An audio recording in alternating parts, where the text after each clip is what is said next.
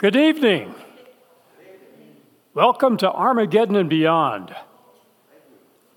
Tonight's continuation on the Antichrist reminds me of what Christian theologian Gary DeMar has said about our point of view. He says, number one, the scriptures that talk about Antichrist don't support our claim, that he is an individual.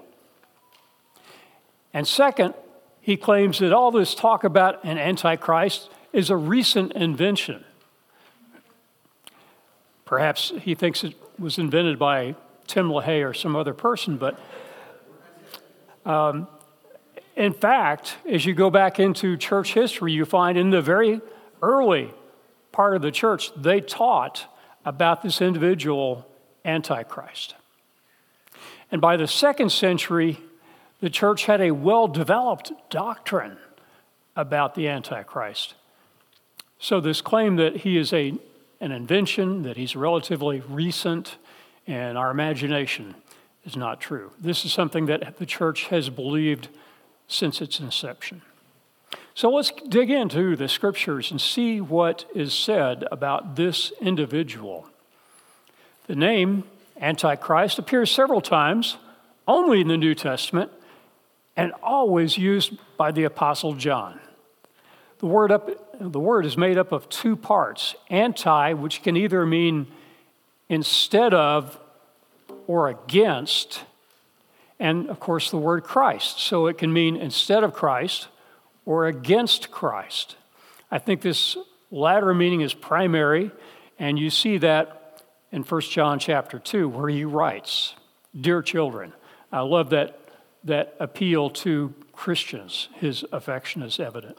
"Dear children, this is the last hour. And as you have heard that the Antichrist is coming, even now many Antichrists have come. This is how we know that it is the last hour." So he says to them, he's the Apostle John, who sat at the feet of Jesus. And he says, to his disciples, to his readers, that the Antichrist, singular, is coming, future. Well, John tells us there are many Antichrists, that's true, and that there is one ultimate Antichrist, also true. He will be a man, but he will be empowered by the arch enemy of God, Satan himself. Not only does Antichrist refer to one who is against Christ, but it can also does mean one who is instead of Christ.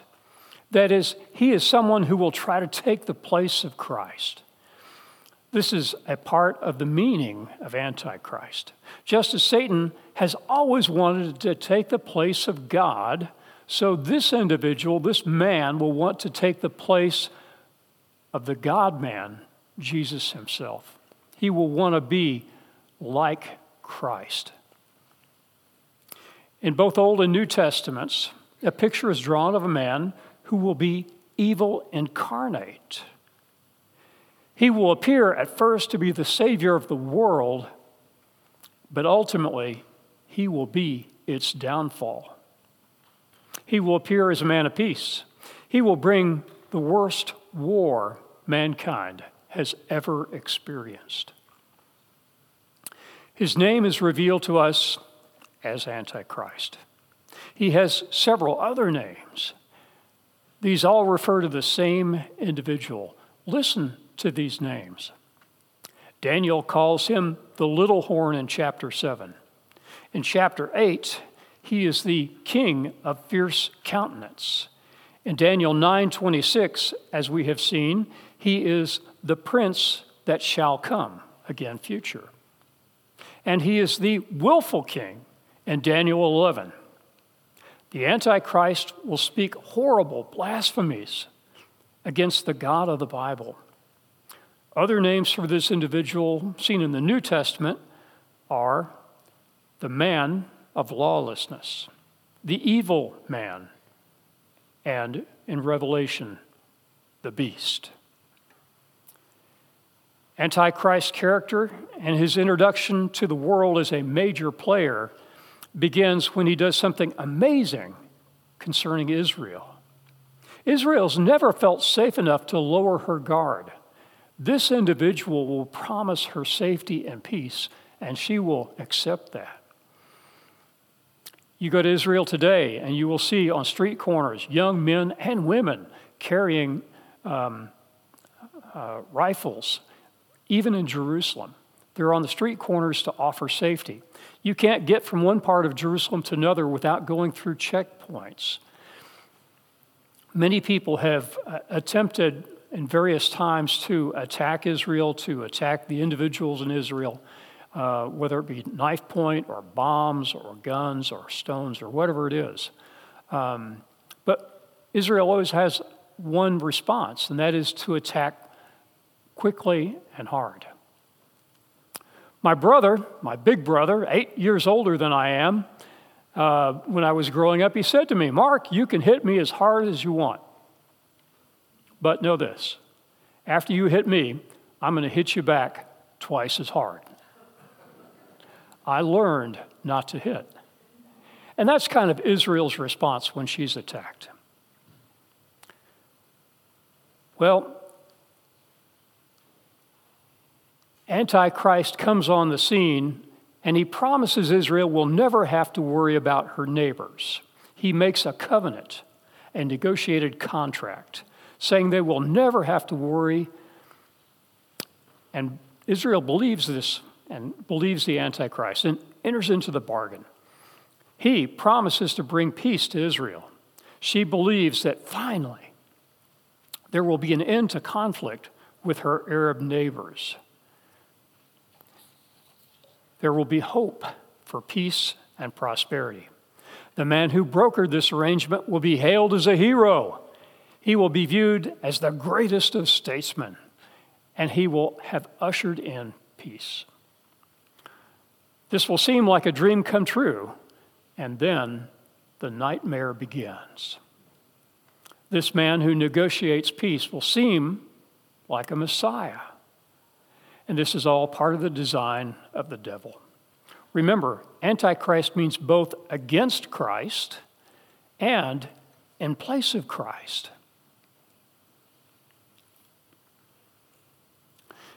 This latter meaning comes into play when Antichrist takes his seat in the temple and proclaims himself to be God and says, "Worship me or die."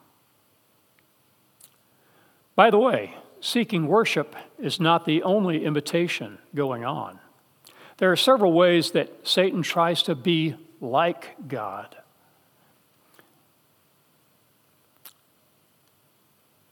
For example, we have the one true God, but Satan wants to be called God. God has his son, Christ. Satan has his son, Antichrist. The Holy Spirit directs us to Christ. The false prophet directs others to Antichrist. Christ rides a white horse. Antichrist rides a white horse. Revelation chapter 6. God seals his worshipers with a mark. Satan seals with his mark, 666. God resurrects Christ. Satan fakes Antichrist's resurrection. Now, there are different views on this, and we'll get to that in a moment. And finally, Christ will rule the world. Antichrist will attempt to rule the world, and actually will do so for about 3.5 years.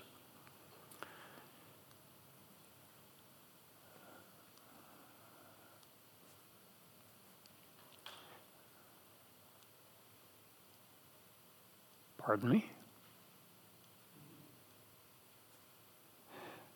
Not everyone in Israel is pro-Antichrist. There are two who are vocal in their opposition. They are the two unnamed witnesses in Revelation 11. You will remember that the tribulation has two halves. The first half is how long?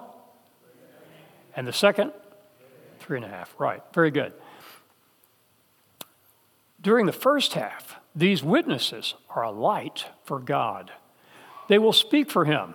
They will say what he wants, and the world hates it. Some will try to kill them. Revelation 11 says that men will attempt to kill them, but instead, the two witnesses will speak the word of God, and fire will take their enemies' lives. They are a kind of Christian terminator. No one can kill these witnesses.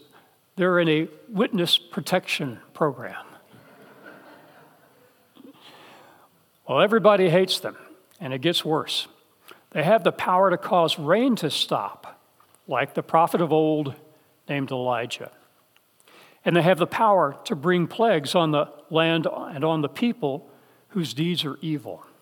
This sounds like Moses, who caused the 10 plagues of Egypt. In fact, many writers believe God will raise up Moses and Elijah to be these men who witnessed for God. All we know for sure is they have the ability to perform miraculous deeds through the power of God, like these two individuals. For 3.5 years, God protects these witnesses. Antichrist can't touch them. When their mission is complete, God allows the Antichrist, also known as the beast, to kill them. God is sovereign, which means he's in control.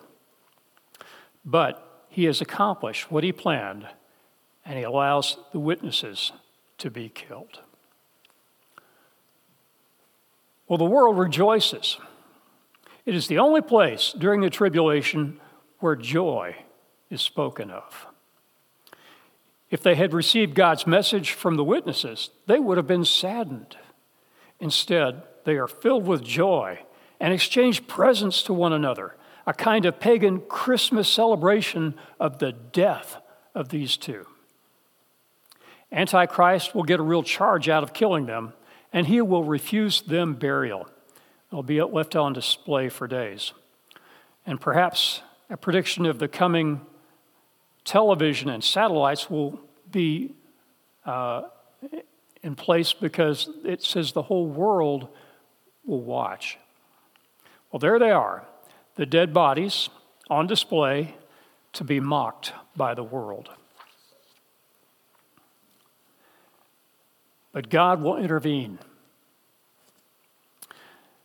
After 3.5 days, the bodies of the two witnesses will be resurrected and translated into heaven in a cloud of glory. Imagine the scene. Long lines will be waiting to view the corpses. Perhaps the cameras will be focused on them at the very moment of their resurrection. People in Europe and America will be watching via satellite transmission. The calm, matter-of-fact announcer will suddenly become nearly hysterical as he sees the resurrection in process and realize that millions of people are depending on him for an explanation. How will the interpreters of the news manage this one? Even the voice from heaven will be heard in millions of homes. But before the newspapers can report the story or the commentators write their analysis, there will be another great event for them to cover, an earthquake, which will center in Jerusalem and which will destroy a 10th part of the city and kill 7,000 people. All this too, at this time too, apparently the 144,000 witnesses are engaged in sharing their faith. Perhaps at this time they will be killed as well. Are these Jehovah's Witnesses? You may have had two folks knock on your door from the local Kingdom Hall. They believe they are the 144,000. Often they are women, married, and Gentile. But these in the book of Revelation, these 12,000 from each of the 12 tribes, are men, virgin, both morally pure and spiritually pure, and not Gentiles, but Jews. These are the 12,000 from each of the 12 tribes, 144,000 in all. Well, have you ever heard of a Jewish evangelist or seen one in action? I mean, a Messianic Jew who really knows Jesus as his Messiah. They can be enthusiastic. I heard of one Jew who trusted Christ and started preaching on a box in the street corner in San Francisco many years ago. Someone took offense and popped him one right in the mouth. He collapsed on the pavement, wiping his bloody mouth. A passerby said, "Boy, you couldn't get me to do that for $1 million." And the Jewish evangelist wiped his mouth again and said, "Yeah, me neither." And then he got back up on the box and started preaching some more about Jesus. Well, one converted Jew can be overwhelming. A dynamo, sort of like a New Testament Paul. Can you imagine two? How about 144,000 Jewish evangelists? Wow! Perhaps they come to Christ just like Paul did, by divine revelation. Saul, that's Paul's Jewish name, why are you persecuting me? One word from Jesus, and he dedicated his entire life to spreading the message. There is much going wrong during this period, that's true. But there's also going to be some powerful good things happening. I believe through these witnesses, both the two in Jerusalem and 144,000 perhaps spreading around the globe, the message is going out and people are getting saved. Well, no wonder the Antichrist unveils his true nature at mid-trib as he seeks to kill these evangelists. He can't stand the competition. 3.5 years into the tribulation, the real plan of Satan comes out. He still wants people to worship him. And he arranges this by directing worship to the Antichrist. Just as we worship the Father by worshiping the Son, so Satan enjoys the adulation of people worshiping his man, Antichrist, and ultimately Satan himself. Well, there's another competitor that the Antichrist wants to eliminate. Early in the tribulation, world religion is pictured with the unwholesome image of a prostitute. She is called Babylon. All Christians have been raptured, taken to heaven. By the way, I wish I'd written down the title. I just was looking this week at the Antichrist, and up on my Facebook feed popped Jack Hibbs, and he did a message on the Antichrist. Okay, but I found it very interesting. He said he started out in the pre-trib camp, and he was there for a while, but as he studied, he felt like he needed to man up, and he decided that the post-trib view was correct, and we need to teach Christians that we're going through the tribulation, and therefore we need to be prepared. Well, in this message, he said, I held that view for about 3 years. Guess where he is now? He's pre-trib all the way, the whole message, 1 hour. And he said, I hardly ever teach about the Antichrist because we won't see him. I think that's good news. Now, by the way, does this mean that all Christians everywhere will be exempt from suffering and persecution and murder? And no, all that's happening right now today in different parts of the world. Christians are not exempt, so we shouldn't think it could never happen to us. We need to be prepared for whatever comes. So Babylon, this prostitute, after we've been raptured, this prostitute dominates the world religion. She is said to ride the beast. What does that mean? Well, a rider over a horse has control of the horse, right? Well, Antichrist rides the beast. He has control over the Antichrist, or she, I should say, the prostitute, the false system of worship that originated in Babylon. Think about it. Where did false religion originate? The city of Babylon. And this future religious system will be a false worship. Well, Revelation 17:16 says this: "The beast and the 10 horns you saw hate the prostitute. They will bring her to ruin, for God has put it into their hearts to accomplish his purpose by agreeing to give the beast their power to rule. The woman you saw is the great city that rules over the kings of the earth." Notice it's called there a city. It is a city. Well, after many years of thinking about this, and you've got to be aware that there are many opinions about what this religious system is, what Babylon is. Some say the Roman Catholic Church. I don't believe that. Some say this, some say that. After many years of study, I've finally come up with a brilliant conclusion about this. Babylon means Babylon. You know, it's wonderful when we just allow the text to speak, when we just take God's divine revelation at face value.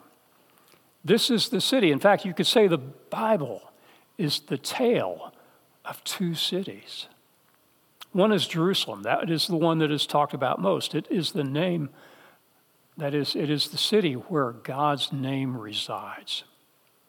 God says he loves Jerusalem. Babylon is the other city. Of all the cities mentioned in the Bible, it's number 2. It's mentioned more often than any other city except Jerusalem. Well, we take Scripture at face value, and it is Babylon, the city. It says it's a city, repeatedly. The Bible has been called, as I said, a tale of 2 cities. This latter-day event may beginning to get set up. Saddam Hussein, when he was in power there in Iraq, began to rebuild Babylon. It's very interesting. I've seen pictures of coin he had minted.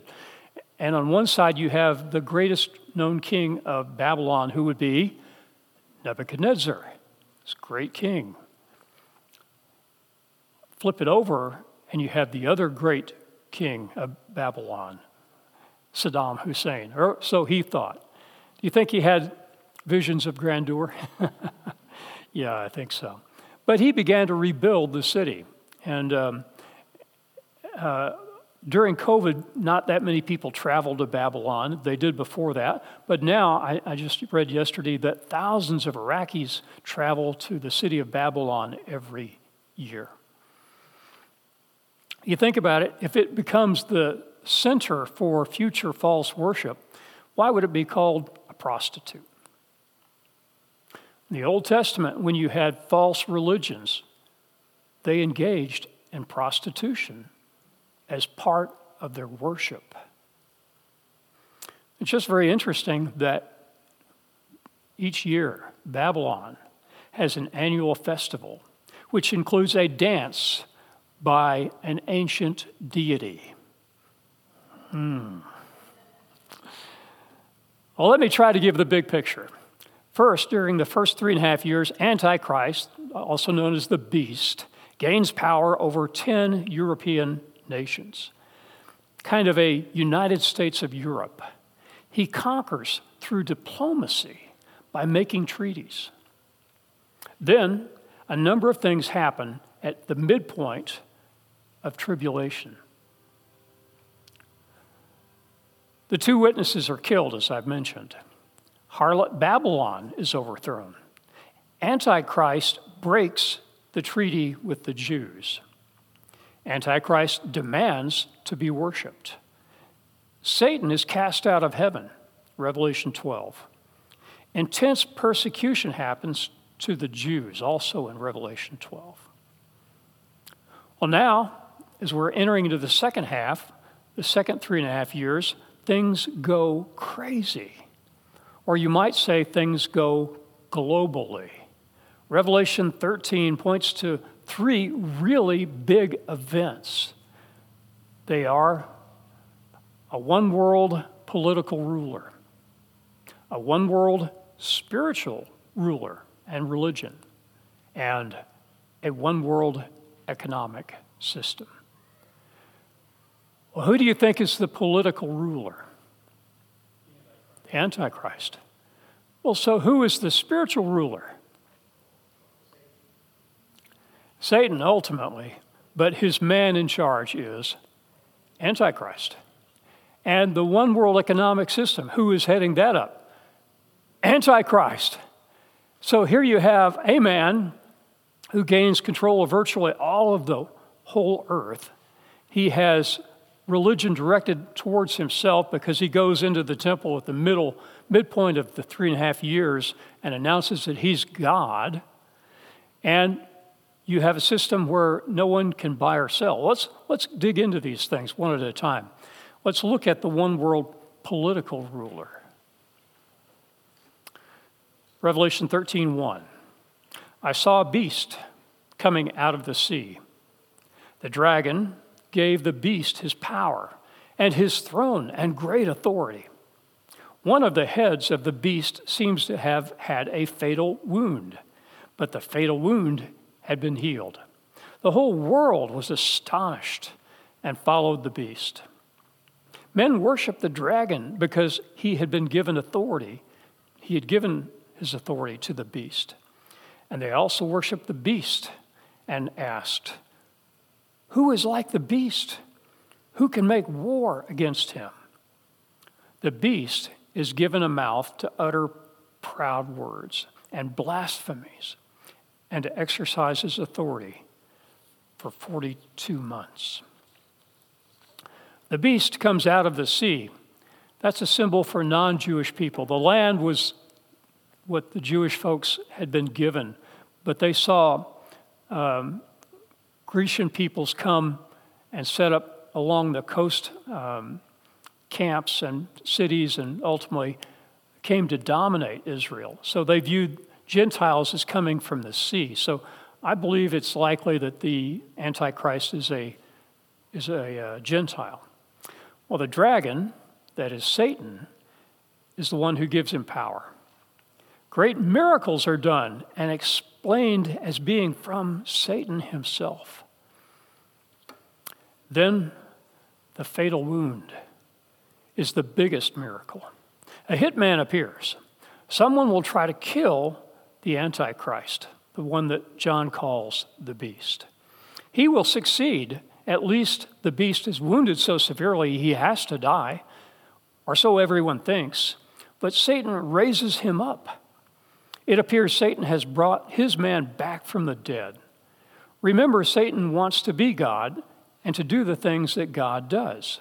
So he copies the resurrection. The beast is wounded, all right. He's wounded unto death.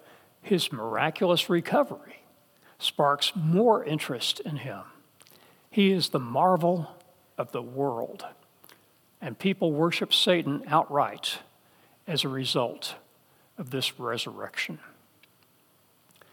How long does this go on? 42 months, 3.5 years.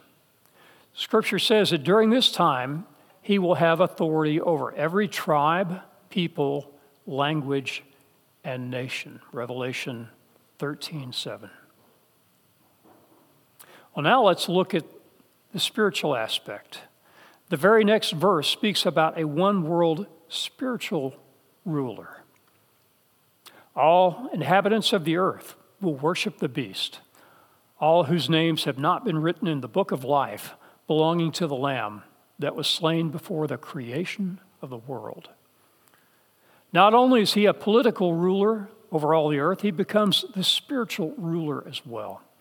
He receives worship due only to the one true God. Antichrist has his right-hand man, a sort of lieutenant. He's never named, but he is known as the false prophet. He acts as Antichrist's PR guy, his campaign manager. Revelation 13:11. Then I saw, John says, another beast coming out of the earth. Well, if the sea represents Gentiles, what does the earth represent? The land of Judah, apparently this individual will be a Jew. And if he's a prophet speaking to Jewish people, that makes sense. He has two horns like a lamb. He'll appear peaceful, but he spoke like a dragon, his true character. He exercises all the authority over the first beast on his behalf and made the earth and its inhabitants worship the first beast, whose fatal wound had been healed. And he performed great and miraculous signs, even causing fire to come down from heaven to earth in full view of men. What Old Testament prophet does that mimic? Elijah, remember? All right.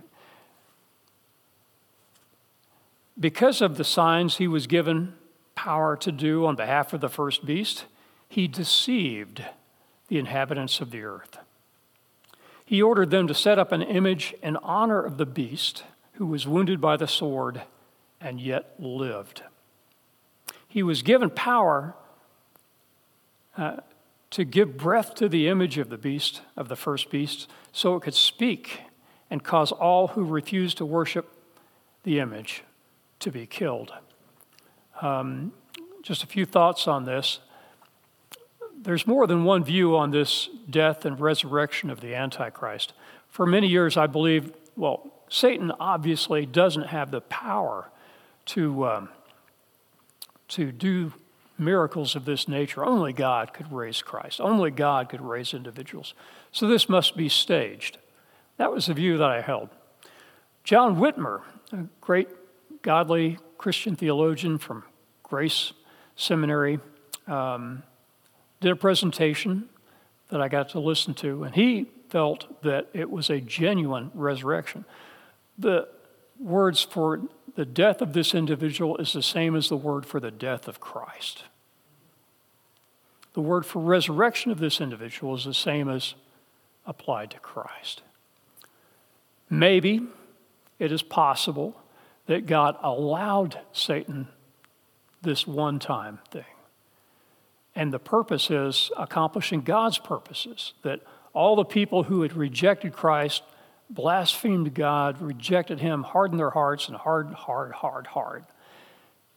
God finally sends a delusion to make sure that they stay that way. God is patient for a long, long time. God is not wanting any to perish, but when people cross a certain line in their rebellion against God, there's no turning back.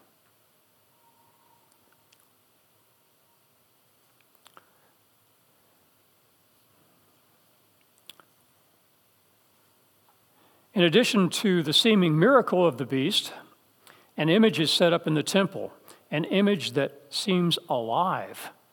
It speaks. All the things that are happening with computers these days, AI, artificial intelligence, you can't help but wonder if this is that. And some things we just don't know, but it is interesting. If anyone refuses to worship the beast, aka the Antichrist, he is killed. Finally, a one world economic system. And again, immediately the next verse, we hear about this one world economic system, beginning with the mark of the beast. Verse 16, he, referring to the false prophet, also forced everyone, small and great, rich and poor, free and slave, to receive a mark on his right hand or on his forehead, so that no one could buy or sell unless he had the mark, which is the name of the beast or the number of his name. This calls for wisdom. If anyone has insight, let him calculate the number of the beast, for it is man's number. His number is 666. In this economy, if you want to buy or sell, you must first have the mark. If someone wants to buy food, he has to have the mark. Well, much speculation has gone on into this, and even now we probably don't know the final form that this will take, or how it might be that this can identify the beast. Some thought, decades ago, that the Social Security number was the mark of the beast. It obviously was not. But it may be getting people used to being identified by a number. Some have associated the number with UPC codes on most merchandise. The code, the barcode on the back of packages. Many years ago, I heard Job Martin say something in a conference, and he shocked me. He said that the number 666 is embedded into this UPC code. What? Really? Well, take a look. The number 6 in the UPC code is indicated by 2 identical narrow bars or lines. And so in this UPC code, which is typical of the ones you find in grocery stores, the very first thing you see is a 6. Halfway through, what do you see? 2 skinny lines. What number is that? A 6. You get to the very end. What do you see again? 6. 6, 6, 6. Now, I don't think this is the mark of the beast, but it is fascinating. It is curious. Another guess has been a tattoo. The mark could be placed on the hand or, for the bold citizen, right on the forehead. And now that tattoos are fashionable, we can actually conceive of this, can't we? We can think of this happening. I think the key support for this particular part is what Tommy Ice brought out. The Greek word for a pawn seems to indicate that this mark is placed on the surface of the hand or the forehead. So it may be a tattoo. Well, as you know, probably the end concept now seems to be implanted microchips. Often these have RFID technology, radio frequency identification. Well, a small computer chip about the size of a grain of rice can be placed just under the skin. And this is being done with pets, especially dogs, as a way of identification. You lose your dog, you take it to a vet, they have a reader, they can tell you information about this pet and get it back to its owner. Well, there's talk of using this technology on military personnel. We can easily see how it could be used to buy and sell. Just run your hand under the scanner and it automatically deducts the amount of your purchase, kind of like today's debit card. And in light of all the theft that goes on with credit cards and credit card numbers, this might offer a protection or security for that. Well, when the Antichrist gets his hands on this kind of technology, things go crazy, or you could say things go globally.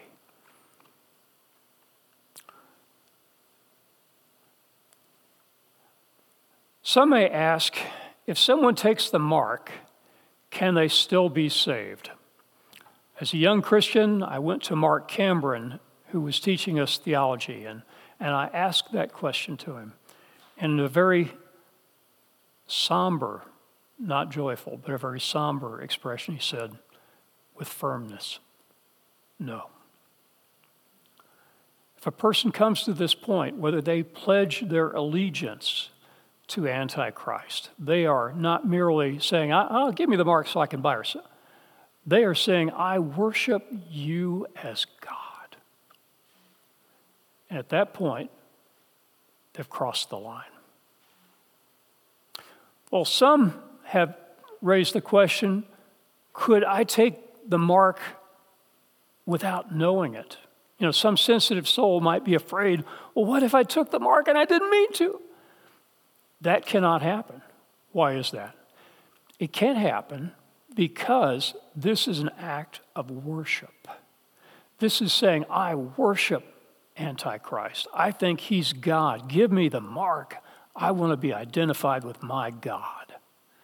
You can't take this mark accidentally. You're making a full and final decision that Antichrist is your God. Well, one last question is, what does the number 666 mean?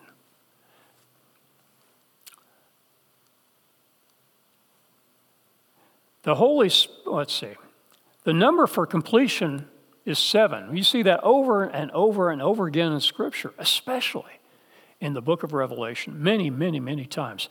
The Holy Spirit, God, is represented with the number 7 earlier in Revelation. Antichrist, however, is less than completion, less than God. Antichrist is 666, or the number of man. Here's what John Walvoord says. He says, 666. He's a man, he's a man, he's a man. He's not God. And it is possible that at some point in the tribulation, this number may help identify who the Antichrist is. Well, it'll be evident to all, I think, at mid-trib, so maybe in the first 3.5 years.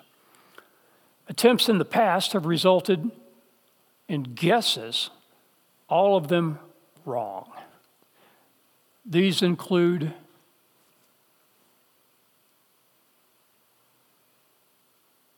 Nero, the Roman emperor, the Pope, or Martin Luther, if you're Catholic, and Mussolini.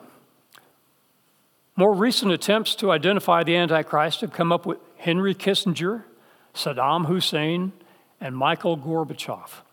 And we might also add every president of the United States since George Bush has been labeled as the Antichrist. Obviously, all of them are wrong. Personally, I believe that no one will know the identity of the Antichrist until after we are raptured. 2 Thessalonians chapter 2 is where I get this. It calls him the man of lawlessness. That's the Antichrist. Now look at verse 7. For the secret power of lawlessness is already at work, but the one who now holds it back will continue to do so until he is taken out of the way. And then the lawless one will be revealed, whom the Lord Jesus Christ will overthrow with the breath of his mouth and destroy by the splendor of his coming. Now, before I get into this, just want to mention something. There's an increasing common view that the events of Revelation took place from about 66 AD through 70 AD. And they view Nero as the Antichrist. But there's a problem with that. Scripture tells us that immediately after Christ destroys the Antichrist with the breath of his mouth, he comes. So let me ask you, did Christ come in 70 AD? No. We're still waiting for him. Doesn't work. Many believe that the one who holds back this lawlessness is God, namely the Holy Spirit. He's omnipresent and omnipotent. He can hold back. He is the only one with the power to do so. But how can he be taken out of the way? Don't miss this. He can be taken out of the way in the same way he came. Now, he's always been omnipresent. He always will be. But he came on the day of Pentecost, when he came to indwell believers, you and me. And he will continue to indwell believers throughout the church age. But when the rapture occurs, believers are taken out. Now, what is our purpose for being here? We're to be salt and light. We're to be that cleansing effect. We're to be shedding light. We're to be preventing the putrefaction of our culture as much as we can. And the Holy Spirit is working in us and through us to affect our world. But when we're taken out, that restraint is removed. And then Satan will be free to bring his man on the scene, and Antichrist at that point can be revealed.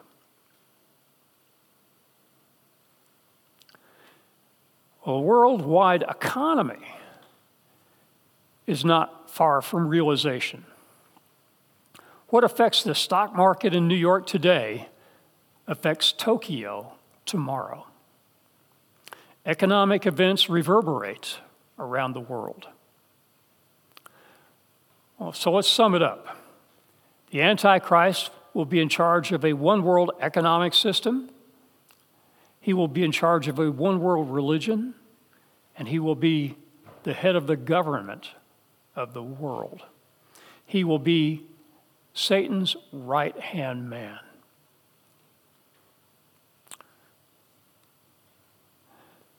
Well, we've seen from inspired scriptures that a unified world order is predicted. It is to be a one-world political, spiritual, economic system. Many errors have happened by setting dates.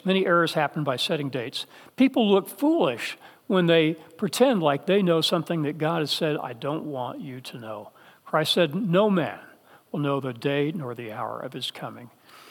And I think for us to think we're smart and can predict the date or get close to, every time people make an attempt to predict the date of Christ's coming or these events, everybody so far has gotten it wrong. So please, don't be tempted.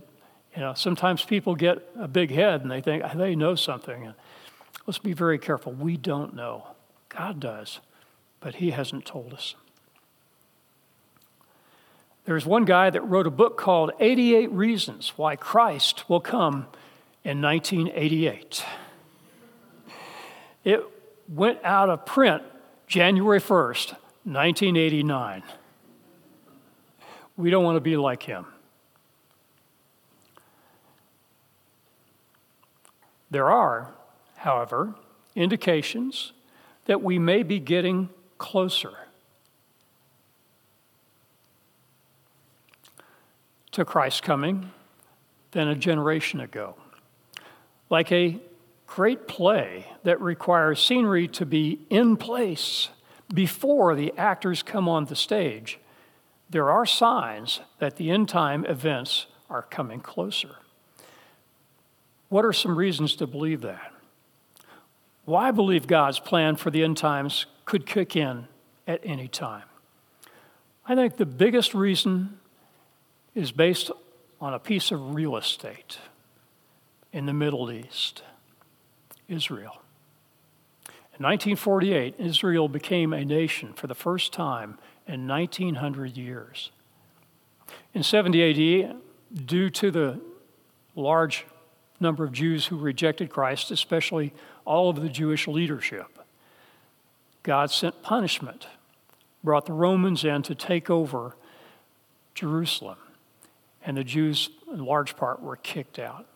So most of the Jewish people have been out of their land for 1900 years. The fact that they have not just fully been assimilated into different cultures and beliefs and people groups is just amazing. And I view that as God's sovereign plan for his setting up the final end times. God has maintained the identity of the Jewish people. And as I said, this is unprecedented. No other people group has ever done something like this. To be out of their land, to be speaking different tongues, different languages, and still maintain their identity. And then to be brought back together, and then to have their nation form in 1948. I see the sovereign hand of God in this. Not everybody sees it that way, but to me, that's an indication that God is sovereign and he's working out his plan. So we're getting closer to this 7-year period.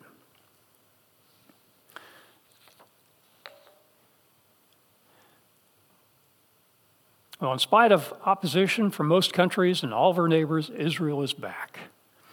God may be gearing up to complete the final 7 years he predicted for Israel. As we saw last week in the book of Daniel, chapter 9, there is a final 7 years yet to be completed.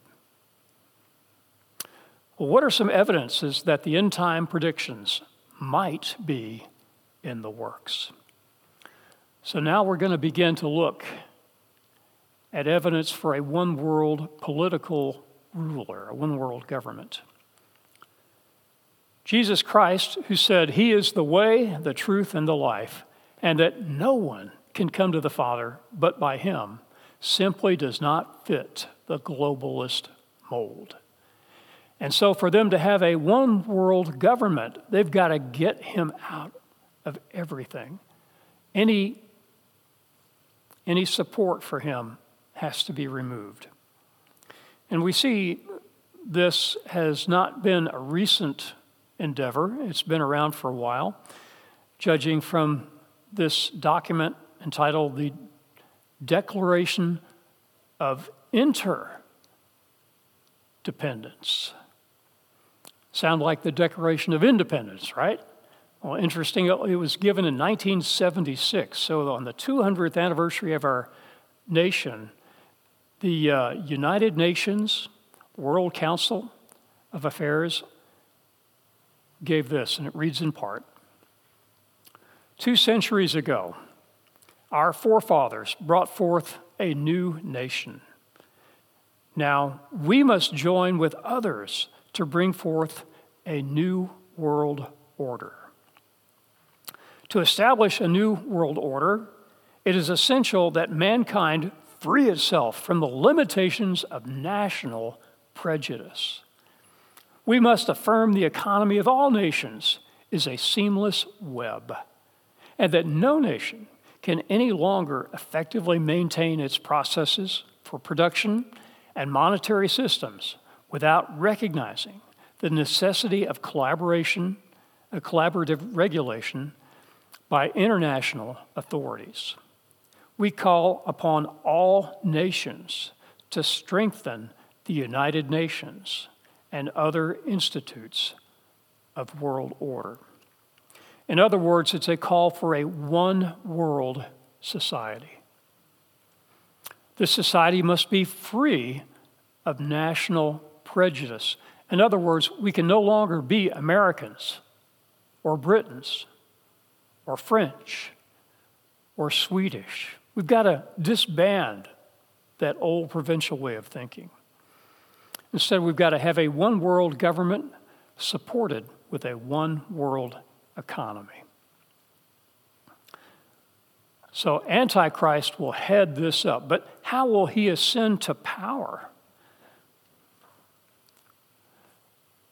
Some think it will be through the United Nations. This world governing body could be the stepping stone for this world dictator to consolidate his power. Another guess is that NATO, the North Atlantic Treaty Organization, might be used in some way to grasp power.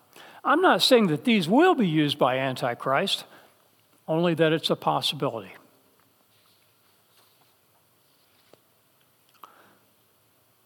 Well, how about evidence for a one-world religious system? Is there any evidence for a one-world spiritual ruler? By this I mean other than Jesus Christ. For worship to be directed away from God, all references of Jesus Christ and to biblical Christianity have to be erased. Is there evidence of this? Yes. What common denominator do these events have? Everywhere we look, friends, we see Christian influence declining. A judge on the East Coast is pursued for having the 10 Commandments hanging on the wall. We can no longer have the 10 Commandments. The model for most of our law is the Old Testament. But we can no longer have the 10 Commandments hanging on the institutes of courts in our land. Children in Mississippi are forbidden to pray. The judge appoints people as a squad to go into schools to make sure that prayer is stamped out.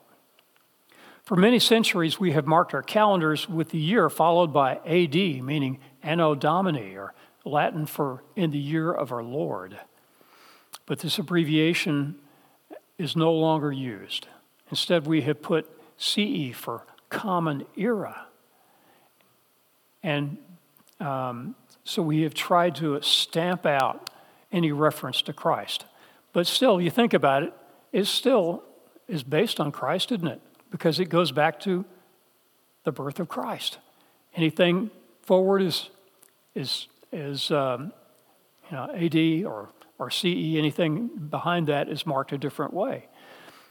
So Christ is still the mark, but we're not allowed to refer to him with this system. It does seem like that they will try to have a one-world religion. And I believe a lot of it will be talked about by creating peace. It will sound good, just as the Antichrist will appeal to Israel and say, I will give you peace. He'll do so with the whole world. And maybe for a period of time, he's able to pull that off, making everybody want him in power. But as I said, at mid-trib, his true colors are revealed, and he comes out as a horrible beast. And from that point on, from mid-trib on, he is referred to in the book of Revelation as the beast.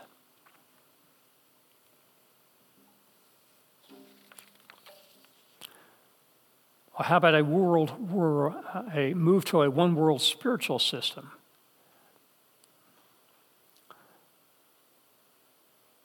A one-world spiritual system is impacting our nation's Sunday schools in some churches. Barrett Koss recounts a woman's discovery upon examining her son's Sunday school book. Explaining a poster in the class, the manual said, the logo for Unit 1 is a circle symbolizing God and the interconnection of the whole creation. The center that keeps the circle together may be called Creator of Great Spirit, or God, small g. The circle in our logo is made with braided sweetgrass, which is used by many people of the First Nations, Indians, to purify or cleanse the body and soul. Did it imply the cleansing came through the Native American sweetgrass ritual and not through Jesus Christ? The mother wondered, what about faith in Christ? She turned the page and she found her answer in an apology to the Indians. It read in part, in our zeal, our Christian zeal, to tell you the good news of Jesus Christ, we were closed to the value of your spirituality. We tried to make you be like us, and in so doing, we helped to destroy the vision that made you what you were. As a result, you and we are poorer, and the image of the Creator in us is twisted, blurred. We ask you to forgive us. Friends, this is politically correct Sunday school curriculum. That was the mother's response. It's wrong to be a missionary, but right to blend Christianity with Native American spirituality. Our children learn that they are guilty simply because they are part of a culture that taught others to trust Jesus Christ. Now, I will say this. When we go into another culture and we take the gospel, we are not dragging our Western culture with us. I like the missionary that went into China and he dyed his blonde hair black because he wanted to be identified with the people he was trying to reach. He didn't try to make them English. He became like them so he could reach them. But we can't heap abuse on missionaries that sought to share the gospel of Christ because they went into another religion and another culture, and there were differences. No, we are rightly glorifying our Lord Jesus Christ, and we are sharing the gospel of Christ, that he died on the cross, that he was buried, that he rose again, offering eternal life to anyone who would believe. And we can't compromise that message. But that message will not be acceptable to a future one-world system.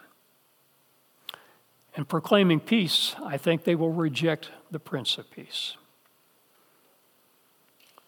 One Old Testament verse that fits situations like this is found in Isaiah chapter 5. Woe to them who call evil good and good evil, that put darkness for light and light for darkness. Woe to them that are wise in their own eyes and prudent in their own sight.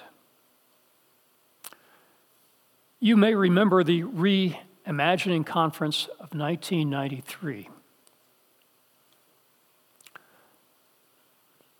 Over 2,000 women from mainline churches in 49 states and 27 countries gathered together in Minneapolis to reimagine God, themselves, their sexuality, and the world. Funded in part by mainline denominations, the 4-day gathering sent shockwaves through the church. I was sitting in my dentist chair, and my dentist brought this up. He was a member of a mainline church at that time, and they sent women to this event in Minneapolis, and they came back, and it was an eye-opener for him. Well, like many neo-pagan celebrations, the conference began by creating a sacred space. Here they called it making holy space. Now, picture Christians, different denominations of Christianity gathered together, making holy space. Talking circles around the tables. The assembly imagined the faces of their God. What does your God look like, taste like, sound like? They asked each other while the sounds of the water drum throbbed in the air. To help each woman visualize her own goddess, Christians, leaders suggested a medley of exotic images. Sophia might be her Christian name, but the options were boundless. Mystery, lover, earth mother, spirit woman, she who is, cosmic maxim, transforming laughter, womb of creation, yin yang, unknown God. Here's what one Christian theologian had to say. The three goddesses I want to share with you are Kali, from the Hindu faith, Kuan Yin, Buddhist, and Inna from the Philippines. My new trinity, says Kyung Hyung Young, a Korean theologian educated in America at Union Theological Seminary. She added, Buddha died in his 80s, and Jesus died when he was 33. Maybe Jesus should be called too young to understand. This is calling wrong right and right wrong. Well, how about the one world economic system? We've seen that there is movement in this spiritual realm. How about the economic realm? There is evidence for a one world religious system. No, there is. In order for there to be a one world economic system, you must have some type of one world currency. However, if you tried to accomplish this all at once, there are roughly 200 nations in the world, try to get everyone on board to give up their currency and to join a foreign currency, that's just not going to happen. So what you need to do is have geographic areas that have some commonality or some common purpose joined together. And that happened. Of course, the euro did that. Back about 20 years ago, it was coming into fashion. And as more and more countries were adopting the euro, they could have an economic powerhouse in Europe that could rival that of the United States. we have our currency, and that in the past has been a very powerful thing, although that's beginning to crack. Some nations are choosing to go with the Chinese currency instead of American currency for the first time. So we're seeing movement in this area. By the way, I had a friend of mine named David who oversaw the economic area of development in a major international corporation. And he talked about it was very difficult for him and his job before 2000 because you had to have everything in the euro, but you also had to keep it in the country's own monetary cash. So you had different labelings, and it was a headache to exchange all these. But then with the coming of the euro, you could disband with all the other currencies and just go with that. Well, if each different geographic area does that in the world, and then when Antichrist comes forth, he doesn't have to assemble 200 different currency systems. In fact, many nations will have already given up their own currency and used another form. And so they're used to this idea. So it'll be a natural transition to go to a one world currency.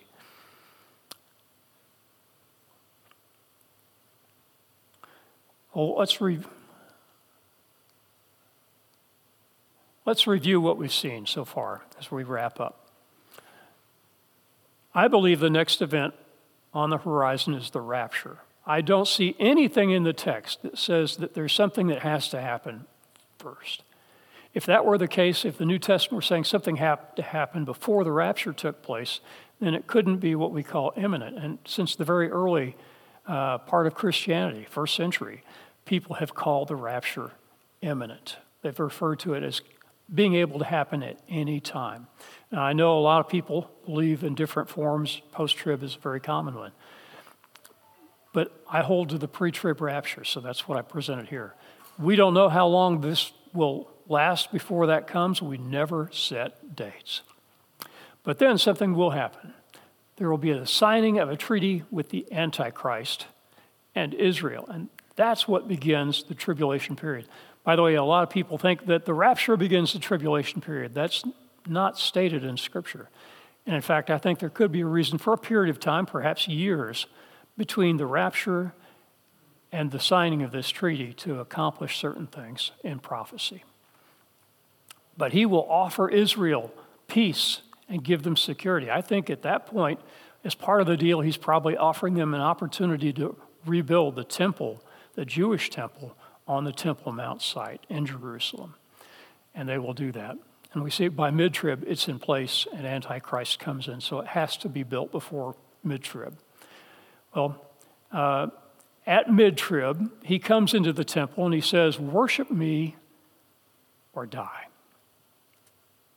I'm God." He reveals his true colors. What he's always wanted is to be worshiped. Satan has always wanted to be worshiped, and he gets that by setting up his guy, Antichrist. And he will demand worship. And the false prophet will give him support and insist that people take the mark of the beast on their hands as an act of worship of Antichrist. The Jewish people will flee, and most of those in Jerusalem will be killed. In fact, throughout the entire nation, the Old Testament depicts a time when 2/3 of the people will be killed. Well, finally, we get to the very end. Chapter 19, Jesus Christ comes back. Chapter 19 of Revelation. And he slays his enemies, and he sets up his kingdom. So that's what we have to look forward to. It's a grand plan. Final review for the last 2 weeks. We've seen that Daniel 9 predicts 77s for Israel, 77s of years, or 490 years. 69 sevens, that would be 483 years, brought us to the cross. And it says very explicitly, the anointed one, or Messiah, will be cut off. He will be killed. So we know the 483-year mark. But as you read the text in Daniel, there's verbiage in there. There's a break in there. And I believe there's a time break in there. And we don't know when that final 7 years will take place, but that final 7 years remains. So the trib will have two halves, And the coming world ruler, as I stated, will be Roman. He is the prince of the nation described in Daniel chapter 9, which is Rome. The Antichrist will be the last world dictator. He will make a covenant with Israel for 7 years, and when he does that, that final 7 years kicks in. The Antichrist leads a worldwide political, spiritual, and economic system. And Satan imitates God. And there's a false trinity there.